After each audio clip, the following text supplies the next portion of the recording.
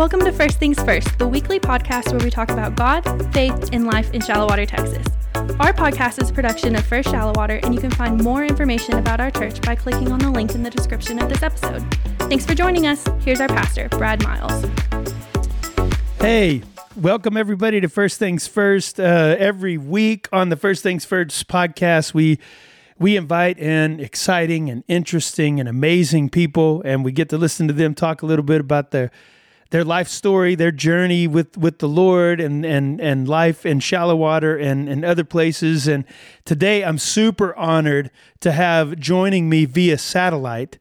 By satellite, I mean Zoom. Joining me via satellite today is my friend Ernest Hopkins. Ernest used to be a minister at First Shallowater for a long time. He was here for oh man, sorry, I had to sneeze. So he was here for a really pivotal period of time in the history of our church. And many of you out there, if you've been a member at First Shallowater, you know Ernest, and you've heard his jokes and his big laugh, and you've had a chance to hang out with him and get to know him. And so I'm super excited, Ernest, to invite you on to the podcast today.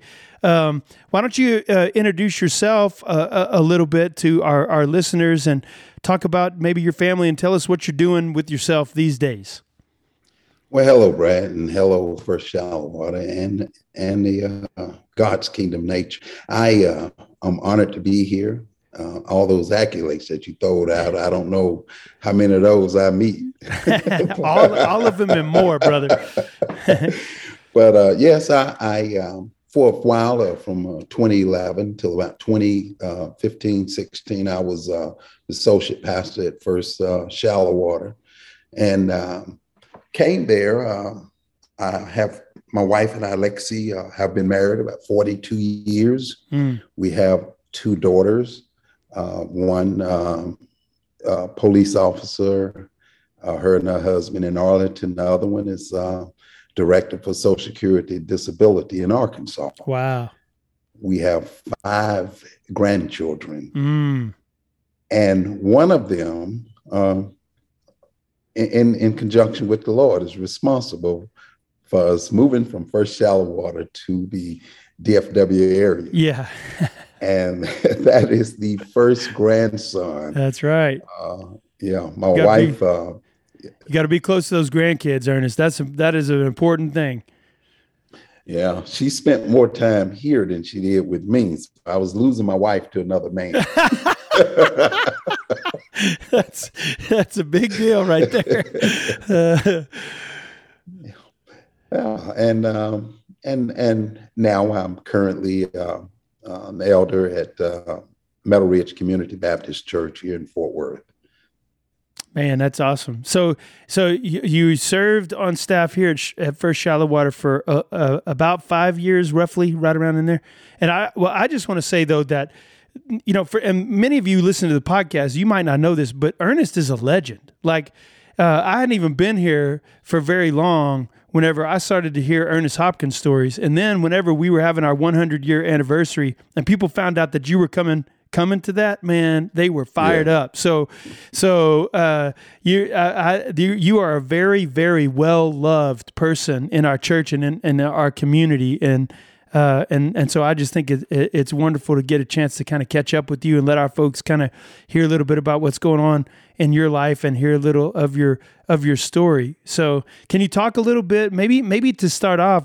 You want to talk a little bit about your time here at First Shallowater and maybe how did God lead you here, and what did God teach you while you were here? What are some favorite memories of your experience out here in Shallowater, Texas? Yeah, absolutely. We can go there. I was pastoring. God had called me to pastor a small church in Lubbock.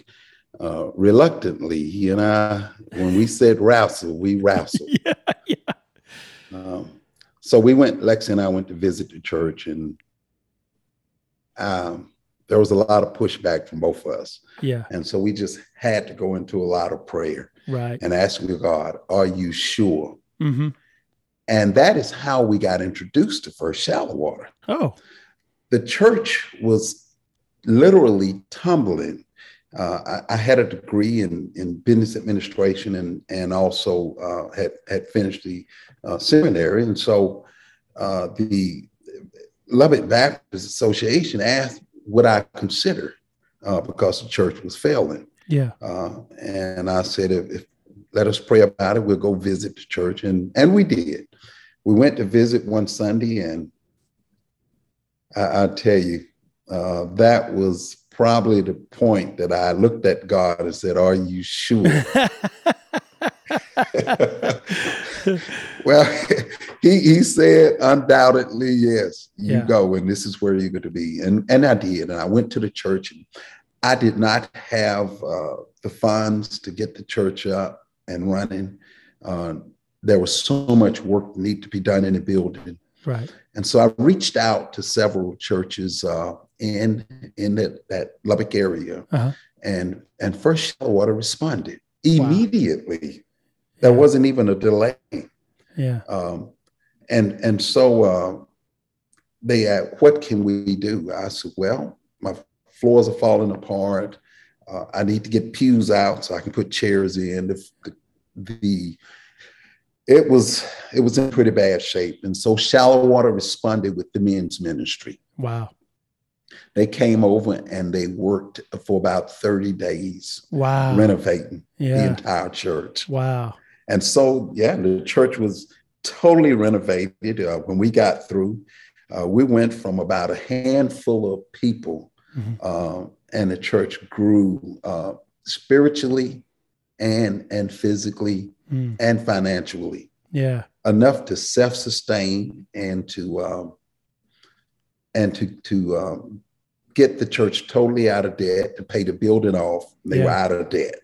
Wow. And that happened with about 3 years. Man. But on my installation, I called back and I asked, would the church please attend? And they showed up in force. Wow. I mean, there were so many people from First Shallowater. We didn't have, the fire marshal came by and said, "Look, we're going to have to shut you down."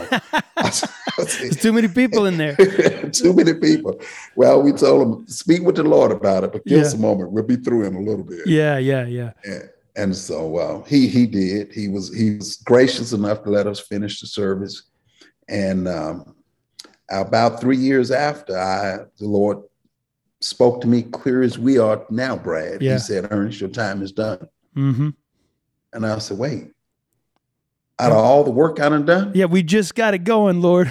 It's out. It's out. And I kept saying me. Yeah.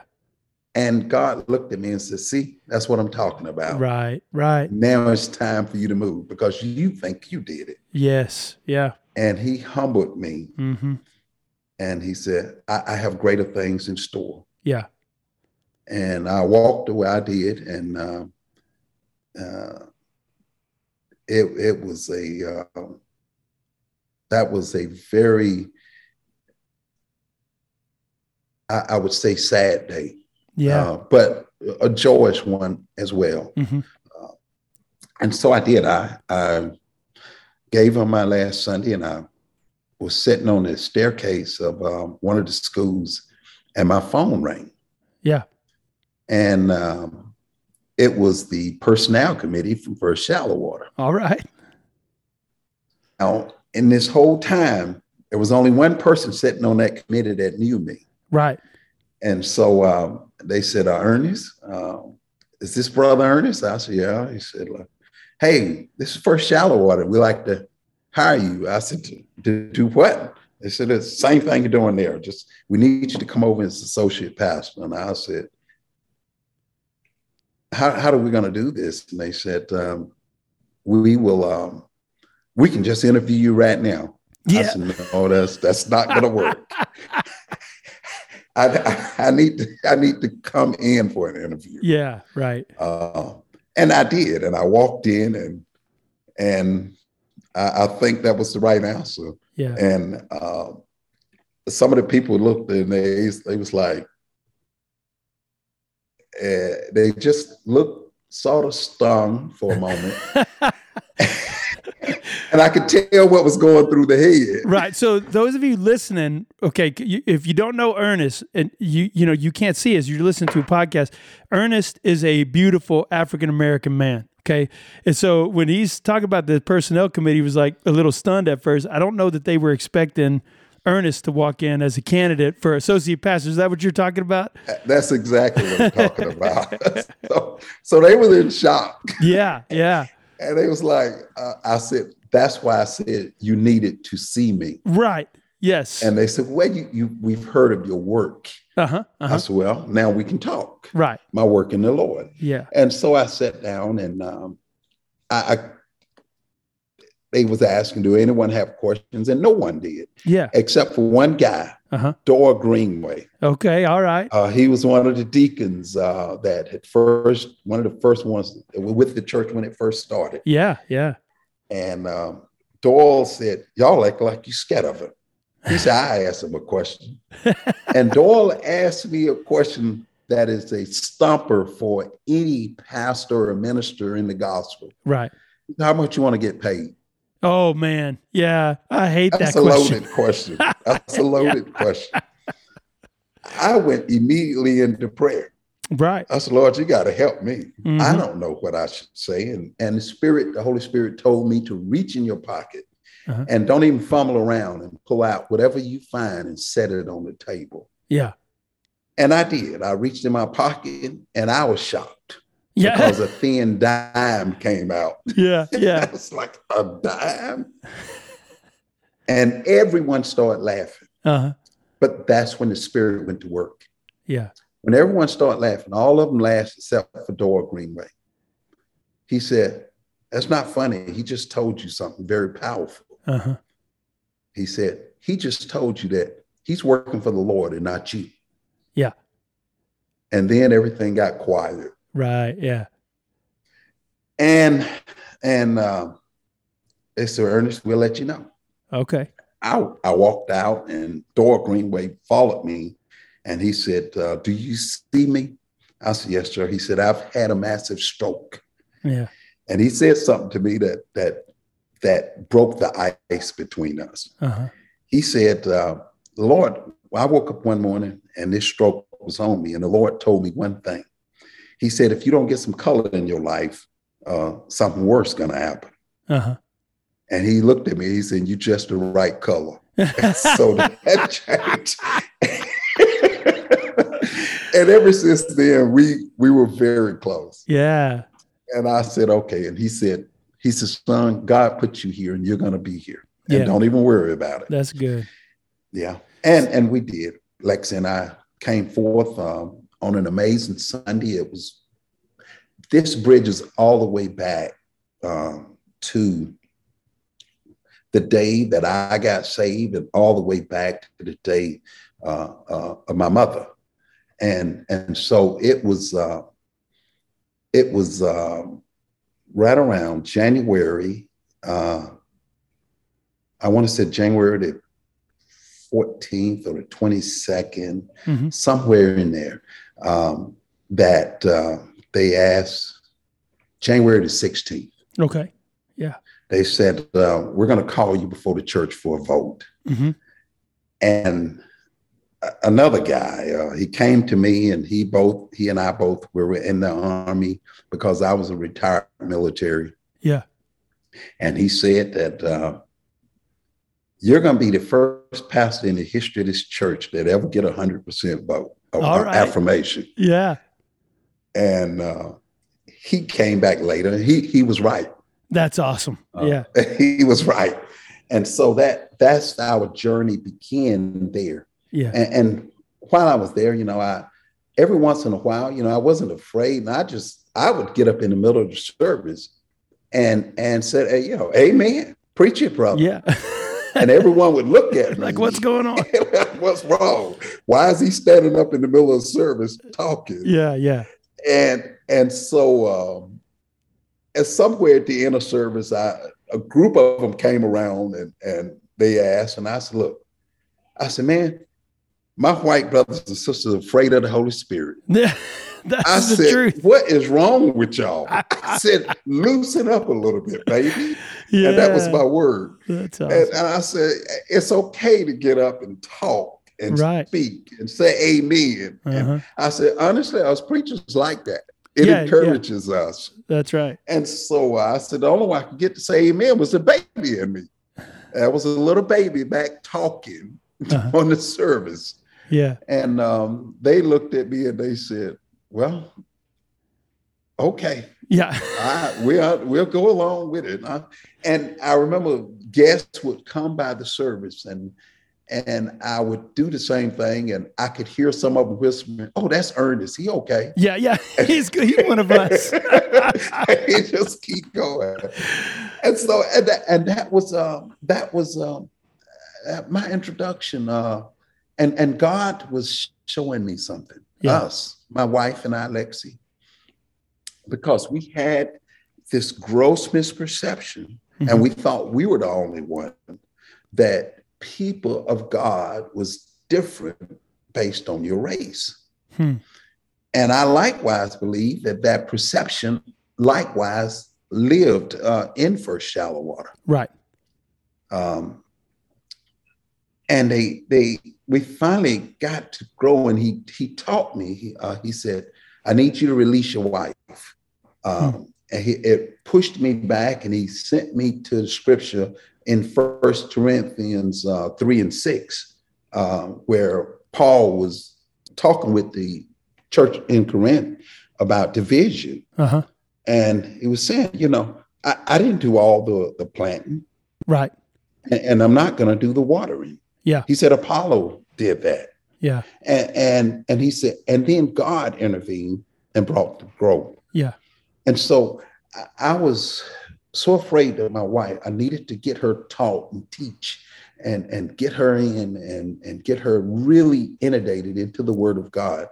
And there was a lady there that he put before in my midst, and that was Pat McCulley, which I would be back soon to do her farewell, her homegoing.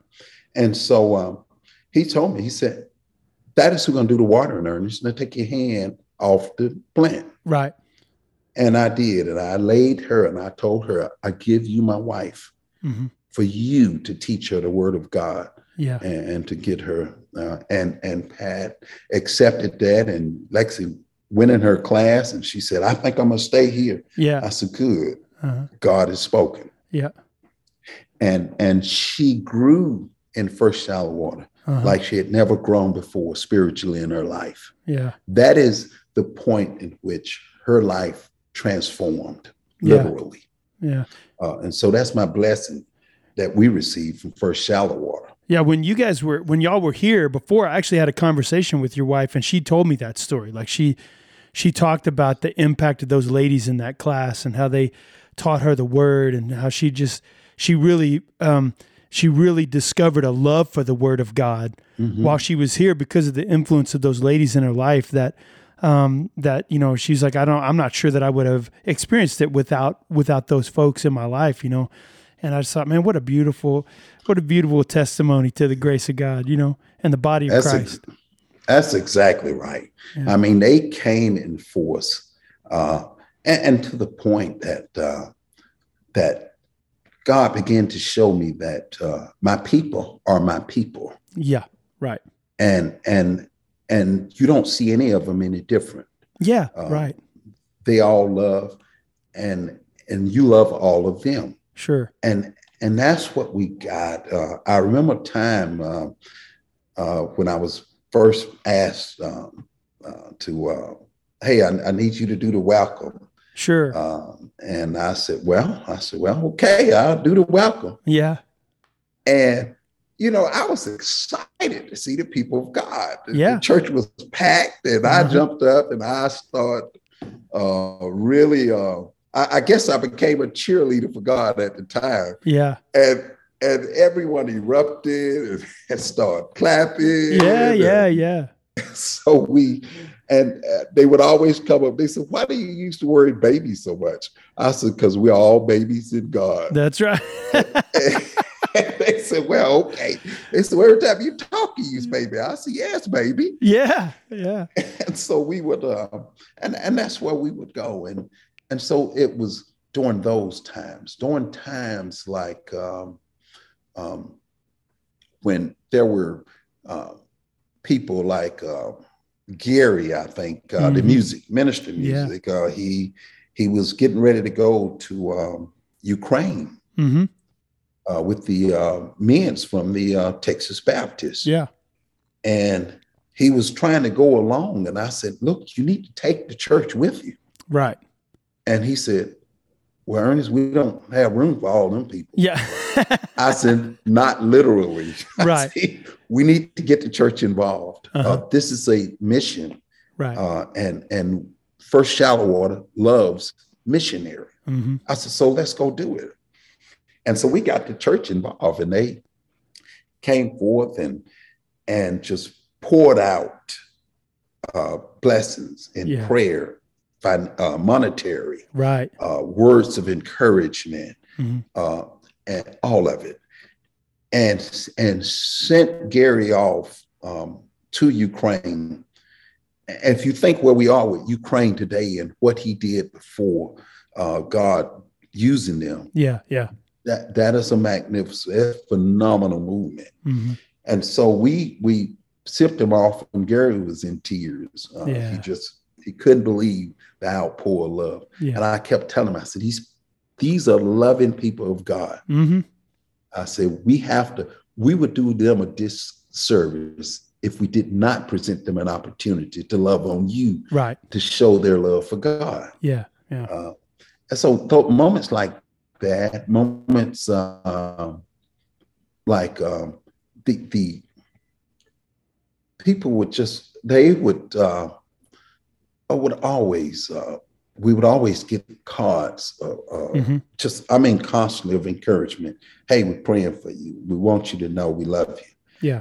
And that's what made it so hard to leave. Right. It was really hard. And the most powerful outpour of that day was they threw a surprise farewell for Lexi and I. Wow, cool. There was cakes everywhere, huge cake. And so we went out and we went into what now is your worship center. At that point was the Rock. The Rock, yeah. The Reach Out Center. And the line was so long. There was people from the Methodist Church, from the Catholic Church. Right, yeah. From just the community in general. They showed up, and it appeared to wrap around the church. Yeah. In fact, the guy that was going to preach, he came back and he said, look, if y'all don't leave, we're not going to be able to do the second service. I said, I'm trying. And people would come up, the loving on us. And I tell you, I kept telling them, I said, please do not come to me that way. I mean, they're crying, we're crying. Right, yeah. We're all crying. Yeah. I'm like, oh my. I said, you guys are messing up my reputation. I don't do this. Well, I would say, clearly during your time here, you really did become a part of the family. And so many folks, when they talk about you and when they talk about your time here, they just really loved you guys very much and still do. And you were part of the community, you were part of the church, but I've always found it really fascinating because, I don't know, that was kind of a work of the Holy Spirit. For those who are listening to the podcast, you might not know very much about First Shallow Water, but our community, there's not a really large minority population in our community at all. Very few African Americans that live in shallow water, and so conversely, the church is like that too.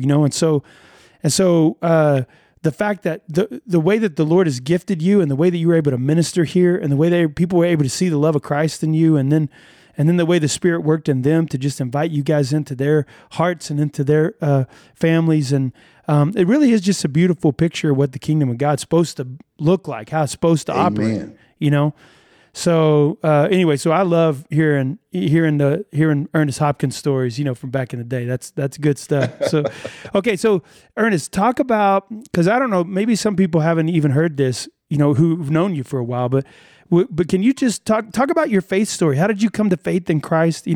What kind of led you up to that moment? How, who were people involved in that? Tell me about your faith story. Okay. I'm just going to go back just a little bit. Now, okay. I remember early on, it was my mother was a nurse, and she would always go to work. And one day, I was the oldest, and there was 5 of us, 2 girls and 3 boys. And we almost burnt the kitchen down of the house.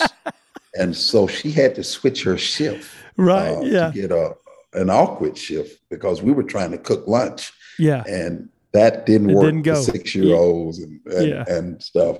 And so she would always fix her shift that she would be home by noon. And so I remember she would come home and I would rub her feet. And I remember distinctly sitting back in the day that JFK was assassinated in 1963. It was in November. Yeah. I remember it was the last day of the week for her. I remember because I had hurt my shoulder at school. Yeah. And she was putting some ointment on it or something. Yeah. And so I would always rub her feet and we would sit down and watch television. And one day she came home that day, as I look back and recall, it was June the 24th in 1965. I was 8 years old. My mother came down and sat with me. She said, whatever you do, she said, if anything ever happened to me, I need you to keep brothers and sisters together. Right. And I said, well, are you going somewhere? She said, well, no. I said, well, then, that's not my job. Right. That's your job. And so she said, well, just remember what I said. And I said, yes, ma'am. And so we went on, and later she had told me I was rubbing her feet. She said, go get the neighbors for me. It was Miss Smith. And I went next door and I told her, I said, my mom needs you. Yeah. When I came over, they rushed all the kids out of the house, and an ambulance pulled up in front of the house and walked in, put my mother on a stretcher and took her away. Oh, man. That day was the last day in June. It was a very hot day that I'd seen my mother. They carried her away, and I never see her again. Oh, Ernest. And so she died that day. Yeah. But let me tell you what God had in plan. We moved from house to house for about 2 years. Right. And one day, I remember my mom telling me, you need to tell everyone you see what I told you. Right. That we need to stay together. Yeah. And so I began to voice that. And finally, I remember one day, my maternal grandfather took me to this huge building, this office that is bigger than life. And this man who I deemed bigger than life. Right. His name, I can't even remember the judge's name right now, but anyway, he looked at me. He said, son, do you have something to tell me? I said, no, sir. I was too afraid. Right. And he said, you sure? I said, well, no, sir, I don't have anything to tell you. He said, maybe something your mother told you. I said, oh, yeah. I said, she said we had to stay together. And my family was in the room, and some of them say, I'll take the girls. And the others say, I'll take the boys. And one said, I'll take the boys and not that one. Yes, right. And so there was another gentleman, very tall in stature, head looks like mine now, bald. Yeah, mine too. Yeah. And he came forward and he said, I'll take them all. That was my fraternal grandfather. Okay. When we got to his house, we had one rule. Okay. You go to church on Sunday unless you did. Yeah. I don't care if you got a cold. That's a good rule. You go to church every Sunday and you get up to go to Sunday school. Yep. And then you stay to service and then you come home and eat lunch. And then you go back for BTU. For most of you that don't know, it's Baptist Training Union. Yep. Oh, it's yeah. Meeting in church. Uh-huh. And so we stayed in church all day. It was a true Baptist church. Yeah. And I was sort of pushed back on that because one day he came to me and he wanted to know why was I crying. And I explained to him, I said, every Sunday you make me go to church. Mm. I said, you make me go to church in other words, to worship the one person that could have saved my mother and didn't. The one person that loved me. Right, right. And I said, I don't understand why that would happen. Yeah. And why you would want me to go there every Sunday. Yeah. And my grandfather told me, he said, I want you to ask God. Well, if you don't know, I don't, but in that church, we was told emphatically, you do not question God. Right. I don't care what he did. Yeah. And so he'll strike you down. That was the word. Right. Yeah. And so we were afraid to ask God why. Yeah, I remember. And so, yeah, my grandfather had told me, he said, you ask him. It's okay. Good. Trust me, he loved you enough that he won't strike you down for asking. That's right. And I did. I asked the question. And God explained to me, and it was, the Spirit just came and explained to me in so many words that if this had never happened, your mother loved you all so much that she was so busy working. Your father was in jail, and she was just trying to survive for you. Right. And so I displaced you and put you in a place that someone that could take the time and introduce you to me. Yeah.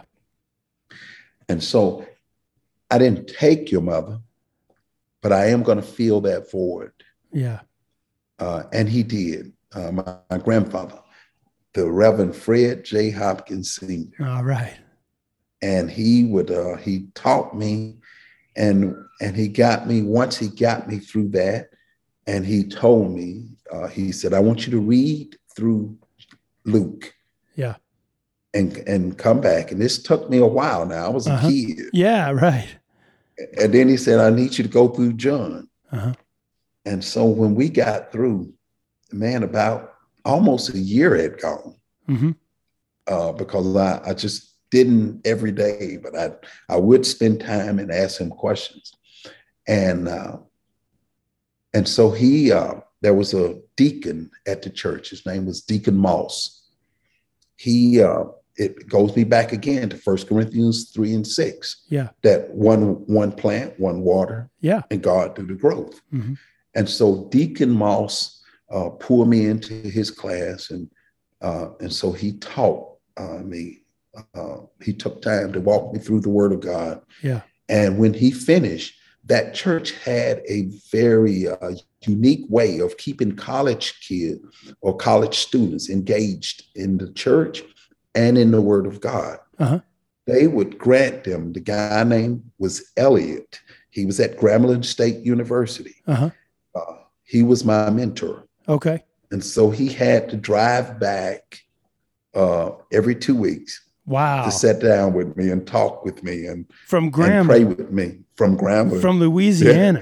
Yeah. Louisiana. Yeah. To Athens, Georgia. Yeah. And so he would come back though every 2 weeks. Mm-hmm. I'll never forget Elliot. And he would mentor me through to the point that I finally told him, I said, I think I'm ready to turn my soul over to God. Wow. And he walked me through it. And he told me, he said, on Sunday, I need you to go down front. And in Baptist churches, your profession of faith that you've done publicly will be done twice. Uh-huh. Once when you walk down in front of the church, and the second one when you got baptized. Right. Yeah. So I walked down and did it, and I was on it. It was I remember I was 11 years old. And it was the last Sunday of the month in June. Mm-hmm. And so, and this was I did that, and so they baptized on first Sunday. Okay. And so the very next Sunday, I had to be ready. Yeah, right. And we baptized outside. We had a pool, a baptism pool outside. Yeah. And it was like your birthday. Is what it was. It was like your birthday. And so you don't forget those days. Right. And then I remember Deacon Moss started mentoring me right afterward and turned me to what we started a new ministry called Junior Deacons. Yeah.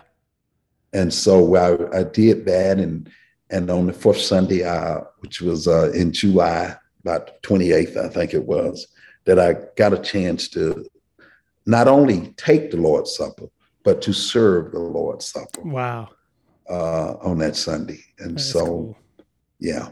And so that's, and some of the pivotal moments, when I graduated from high school, I sort of drifted away from God. And so there was a time in my life before I joined the Army.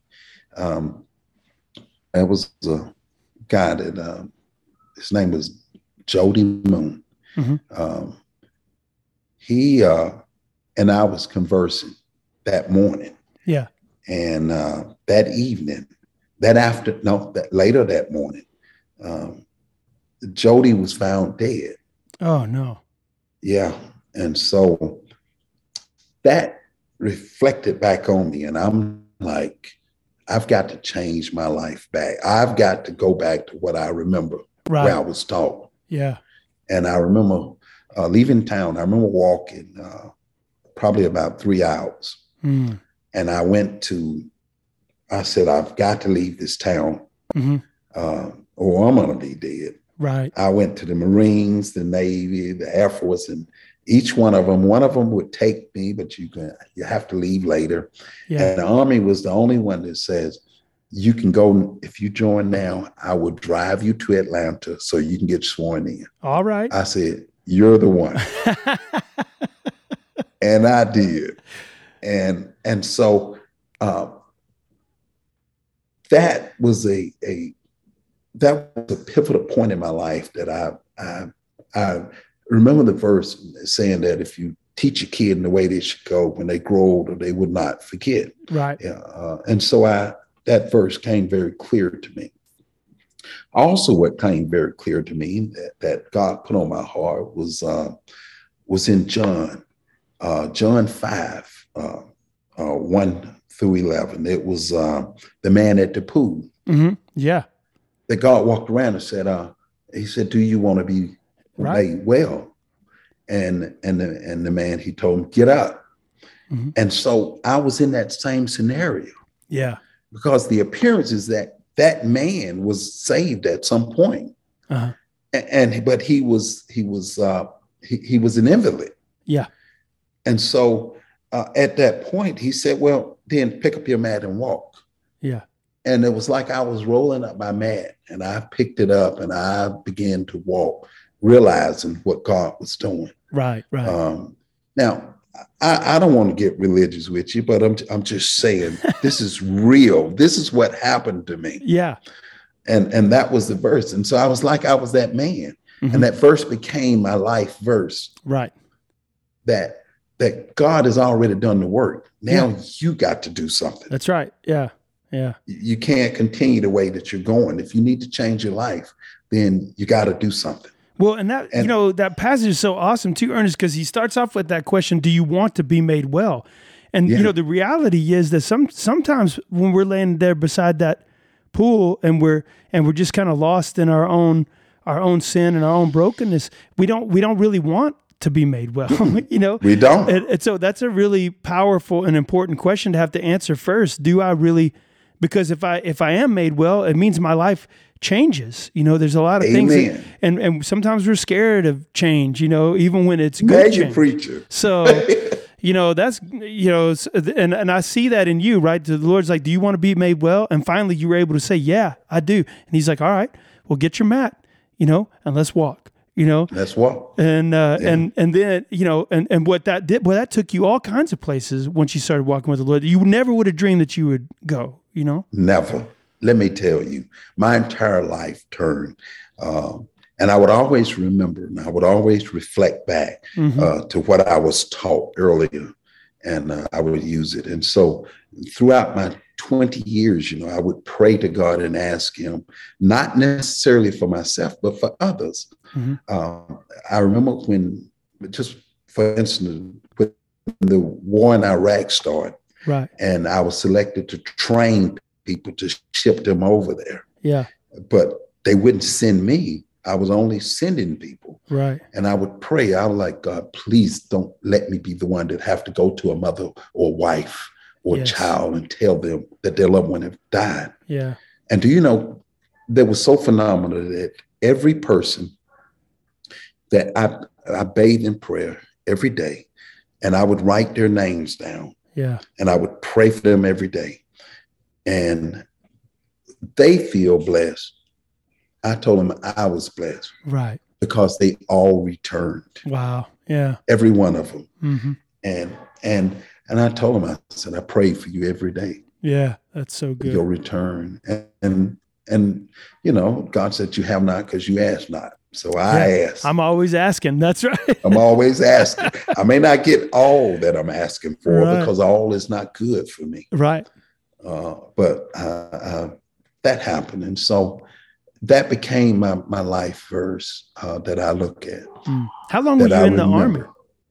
20 years and 6 months. Wow, man, that's amazing. You sound so. My father-in-law was in the Air Force for 25 years, and he retired from the Air Force and became a youth minister at a church. And now he pastors a little church, you know, down there in San Angelo. But you guys sound like there's some similarities in your journey, you know. So there's so much ministry that you can, you know, Court, you know, 20 something years, he was testifying to the grace of God, you know, to the folks that he worked with every day. And that's some good ministry.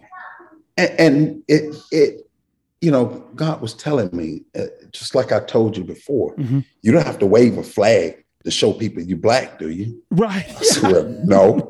He said, well, you don't have to wave a flag to show people that you're mine, that you're a Christian. Yeah. He said, it's your walk. They will know you by your walk. Right.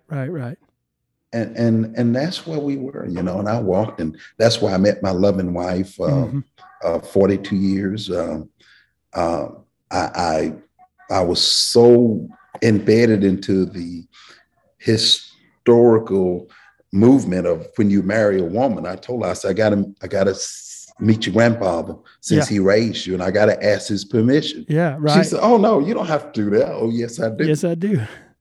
And I did, and he told me, he said, look, he said, she's a good woman. He said, you'll never find one better. Yeah. He said, she will always be by your side. Yeah. And he said one thing that stung me. He said, if you can stand her. I was like, what? He was telling me that no one controls her. She's her own woman. That's right. And not even you are going to control. And so even when she got ready to she came to me and she said, I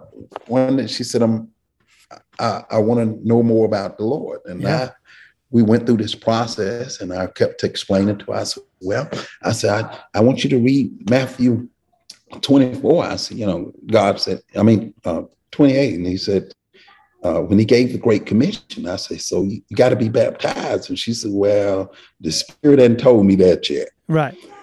And she went for another few years. And finally, she came forth and said, okay, I'm ready to be baptized. Yeah. And I was like, out of all of that, I'm trying to convince her. Right. She had to, on her own, and her and God communing and say, okay, I'm ready to be baptized. Yeah. And she did. And when she did, my daughter had got me really upset with her on some things she had done. And so I would bring her to church with me. I said, look, let me explain something to you. I said, now, I said, if you don't know, I'm going to flash back to the old days. I said, if you ever been to, and I use these words, a black church, we stay in church all day. Yeah. I said, so when I move, you move. That's right. Get ready. And my wife told me, she said, look, she's going to sleep back there. I said, don't worry about it. When the Holy Spirit wants her, he'll reach under that chair and get her. That's right. And so she gave her soul over to Christ. Yeah, yeah. And my oldest, and so that's the story of they all got baptized on the same day. Oh, that's wonderful. And that blessed my heart. Yeah. And so, and so God, he looked and I was just blessed with all of that. And all of this time happened at that point. So, man, that's. Ernest, I already know, like next time I look out when I'm preaching, I see somebody asleep, I'm going to be like, that's all right. When the Holy Spirit wants him, he's going to reach down into that chair and grab him. That's what I'm just going to tell myself that. That's a good word right there. Yeah.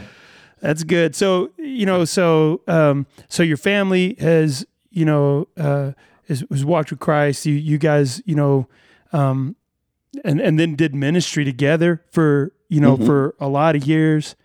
And served out of here at Shallow Water, met a lot of great people out here. Your job out here, you kind of had like a jack of all trades out here. You did like outreach and senior adult ministry. Is that right? Am I getting it right? What all did you do out here?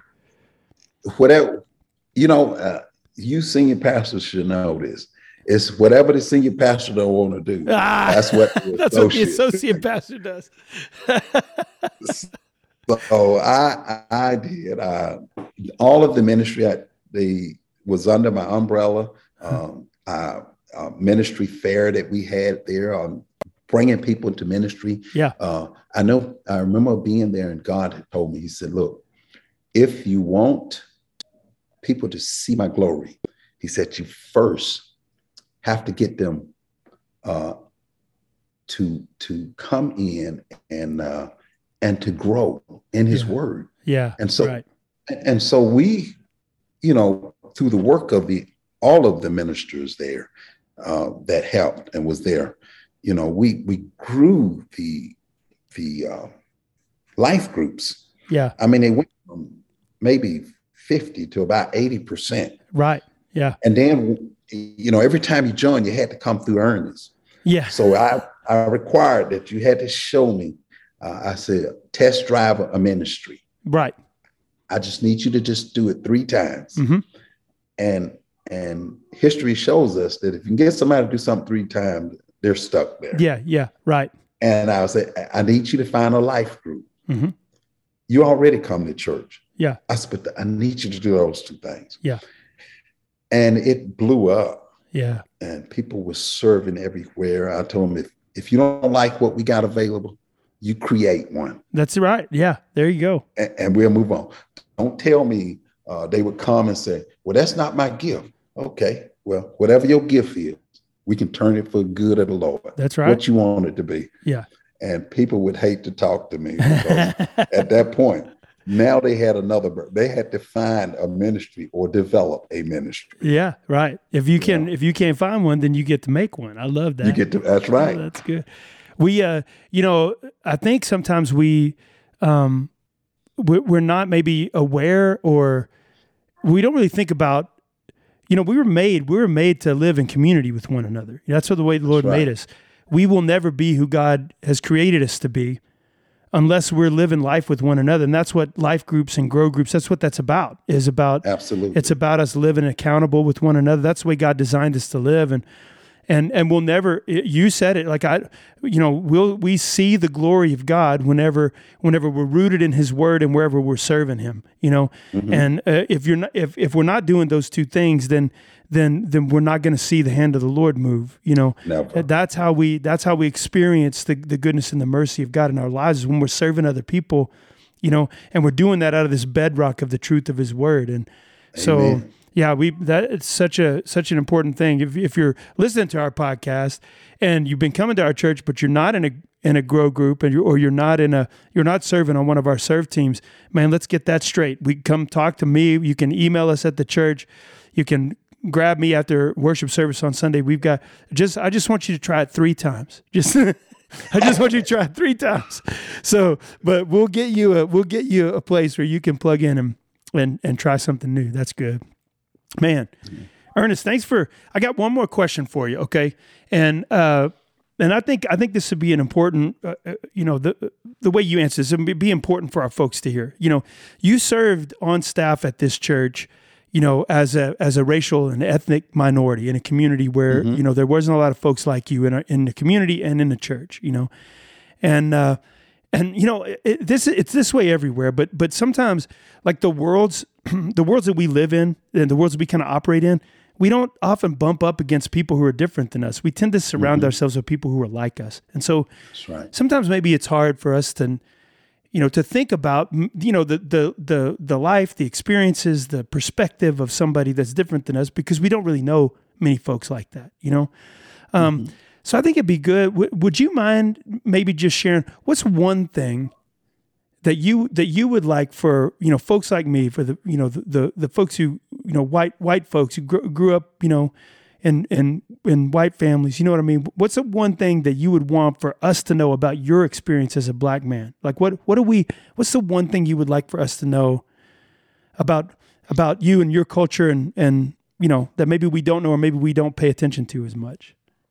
I would say this, and it's amazing that you asked me that question because I was just confronted with it. And it's that a lot of times when I come forth with things, and I did it with Shallow Water, and they understood this. Yeah. I said, I'm opening up to you. I'm showing you my pain. Right. I'm not being political. Right. Yes. It's the pain that I'm living with. Yes. And one of the things that I would do is that in light of a lot of the recent events that came about, I would tell people would ask me, said, how do you want to respond to all the black men being killed by police? Yeah. I said, the way my father taught me. Mm-hmm. And that is put your hand at 9 and 3 and shut up, answer questions, and then move on because you're not the one in control. Right. And so my life experience and show me is that please understand that we're not all in one umbrella. Yeah. I had to learn that as well. Yeah. That I had to separate people based on who they are. Uh-huh. And that if a person come, and I brought up one of the things, I just brought up something at my church and one of the elders said, well, we don't want to get political. I said, I'm not being political. Right. I said, it's the other P. It's the pain that I've been living with for being here. Yes, right. And that is, I need to know if we're a church that are all races united in Christ, we have to reflect that. Right. And so it's not a political statement. It's a pain statement. Yeah. That is something that's been living with that I'm bringing forth. Mm-hmm. And so I ask people, I said, ask that question. Mm-hmm. Is it political or is this pain that you're living with? Yeah. And if it's pain, talk to me. Let's pray about it. Yes. Yeah. Don't automatically label it as political. Mm-hmm. Yeah. And, I think one of the things that we just have a problem with maybe in our culture, Ernest, is that, we tend to hear people who disagree with us or who they have a perspective maybe that we're not familiar. Let me say it that way. Mm-hmm. People grew up, and they experienced different things from me. People, I have African-American friends that have had very different interactions with the police than I've ever had. You know what I mean? Mm-hmm. And so when they tell me their story, right, I can't just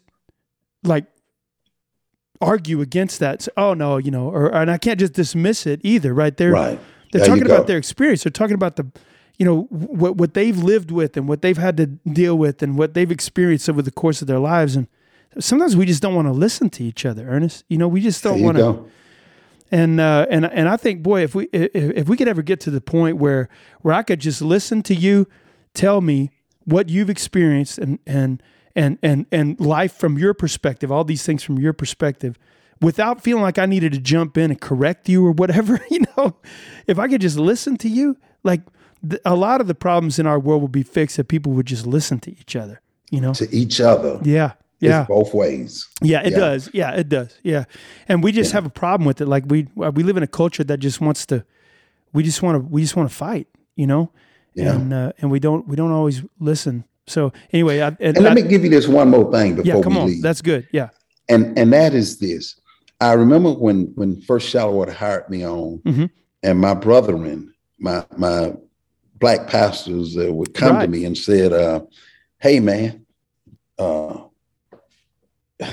isn't it hard being there?" Right. I said, "What do you mean?" They said, I said, "Help me understand." Right. And he would point at his skin.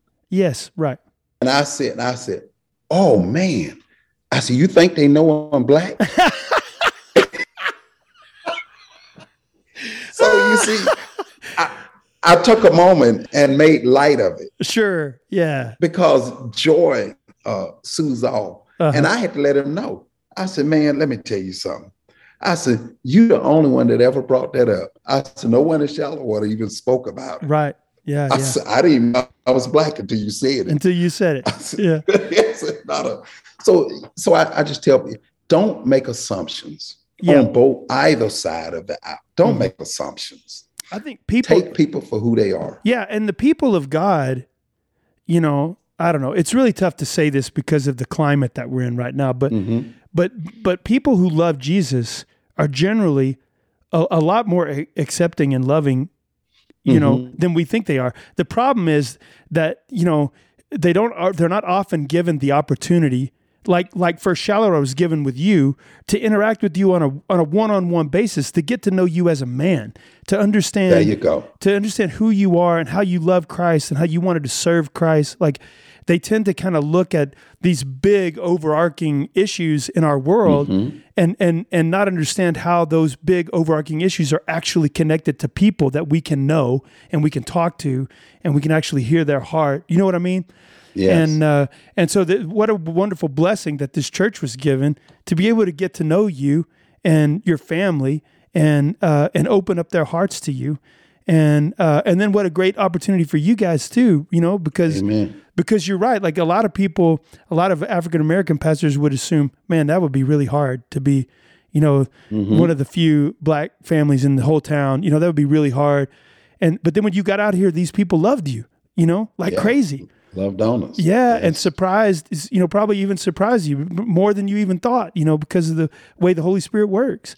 Absolutely. And the same true on the other side. Like, probably a lot of folks who got to know you are like, wow, I really like Ernest. He's a really sincere follower of Jesus. And there's a lot more folks like him, over in those parts of Lubbock that I try to avoid. You know what I mean? And I think that's the beauty of the gospel. If we let it do what it's going to do, right? If we let the gospel do what it's supposed to do, it brings us together, And, but because, there's not any of us that deserve the love of Jesus anyway, Not a one. So, well, listen, Ernest, thank you for joining me. Let me tell you something, all the stuff that I have heard about you doesn't even come close to the actual man, Ernest, beyond legendary. So I'm really grateful that you and I have been able to become friends, and you're welcome out here anytime. Our folks love you, and it's been a real joy getting to know you, and I appreciate you spending some time